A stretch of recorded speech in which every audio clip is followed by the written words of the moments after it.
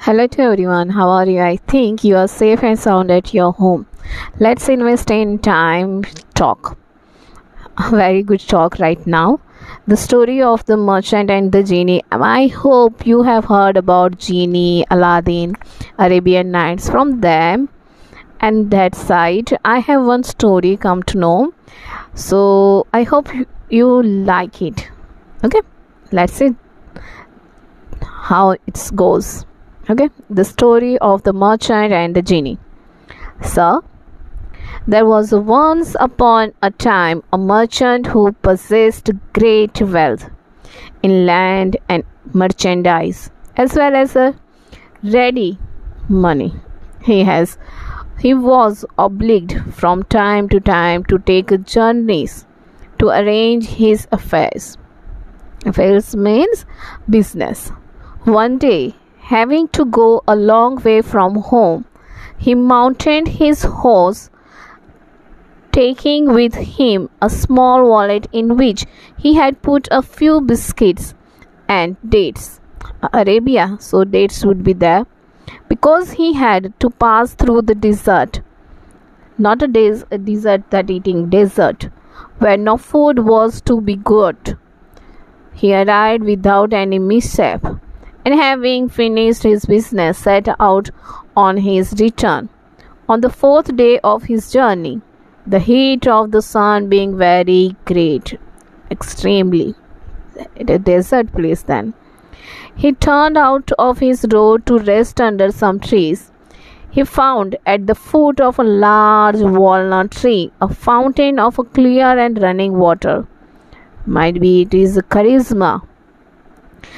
He dismounted, fastened his horse to a branch of the tree, and sat by the fountain. After having taken from his wallet some of his dates and biscuits, when he had finished this frugal meal, he washed his face and hands in the fountain. When he was thus employed, he saw an enormous genie, white with rage, coming towards him with his scimitar in his hand. Arise, he cried a terrible voice, and let me kill you as you have killed my son. As he uttered these words, he gave a frightful yell. The merchant, quite as much terrified as at the hideous face of the monster as at his words, answered him tremblingly, "Oh, good sir, what can I have done to you deserve death?" "I shall kill you," repeated the genie, "as you have killed my son." "But," said the merchant, "how can I kill your son? I do not know him. I have never seen him. When you arrived here, did you not sit down on the ground?" asked the genie. "And did you not take some dates from your wallet and whistle eating them? Did not you throw the stones about?" "Yes," said the merchant, "I certainly did so." "Then," said the genie, "I tell you, you have killed my son. For whilst you were throwing about the stones, my son passed by, and one of them struck him in the eye and killed him. So I shall kill you." "Oh, sir, forgive me," cried the merchant. "I will have no mercy on you," answered the genie. "But I killed your son quite unintentionally, so I implore you to spare my life." "No," said the genie, "I shall kill you as you killed my son." And so saying, he seized the merchant by the arm, threw him on the ground, and lifted his sabre to cut off his head. The merchant, protesting his innocence, bewailed his wife and children, and tried pitiful to avert his fate. The genie, with his raised scimitar, waited till he had finished, but it was not the least touched at this point, seeing that It was day, and knowing that the Sultan always rose very early to attend the council, stopped speaking. Indeed, sister, and said, Dinar said, this is a powerful story and wonderful as well. The rest is still more wonderful, replied. And you would say so if the Sultan would allow me to live another day and would give me leave to tell it to you the next night. Okay, who had been listening to? With pleasure, said to himself, I will wait till tomorrow. I can always have her killed when I have heard the end of the story. All this time the Grand Vizier was in a terrible state of anxiety, but he was much delighted when he saw the Sultan enter the council chamber without giving the terrible command that he was expecting. The next morning, before the day broke, Dindarsday said to her sister, Dear sister, if you are awake, I pray you to go on with your story. The Sultan did not wait to ask his leave. Finish, said he. The story of genie merchant, I am curious to hear the end. So, went on with the story. This happened every morning. The Sultana told a story and the Sultan let her live to finish it. When the merchant saw that the genie was determined to cut off his head, he said, One word more, I enter you.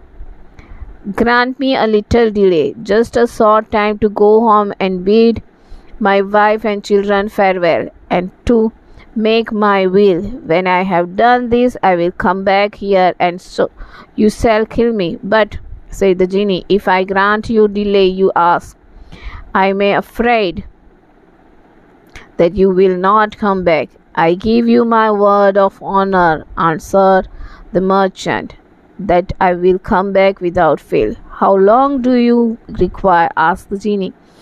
I ask you for a year's grace, replied the merchant. I promise you that tomorrow, 12th month, I shall be waiting under these trees to give myself to you. On this, the genie left near the fountain and disappeared.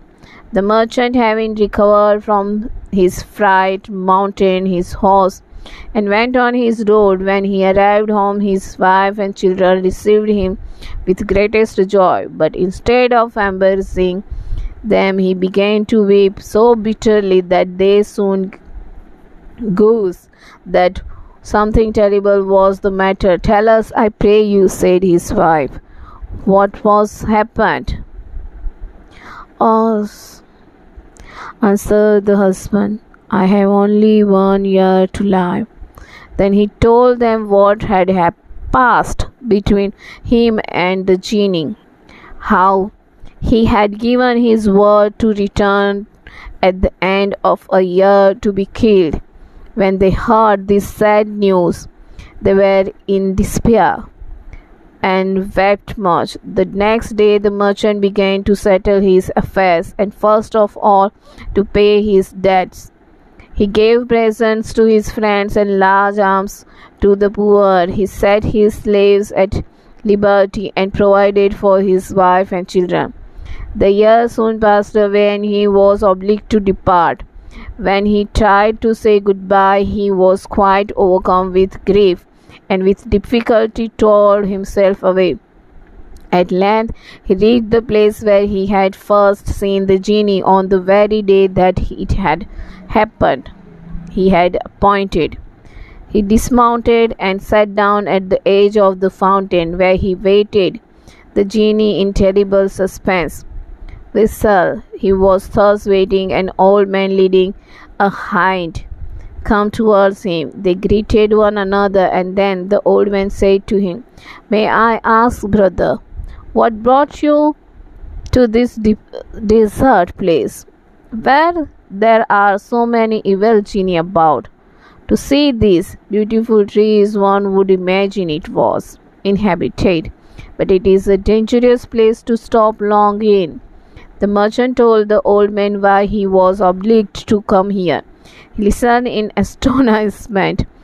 "This is the most marvelous affair. I should like to be witness of your interview with Genie." So saying, he sat down by the merchant. While they were talking, another old man came up, followed by two black dogs. He greeted them and asked what they were doing in this place. The old man, who was leading the hind, told him the adventure of merchant and the genie. The second old man had not sooner heard the story than he too decided to stay there to see what would happen. He sat down by the others and was talking.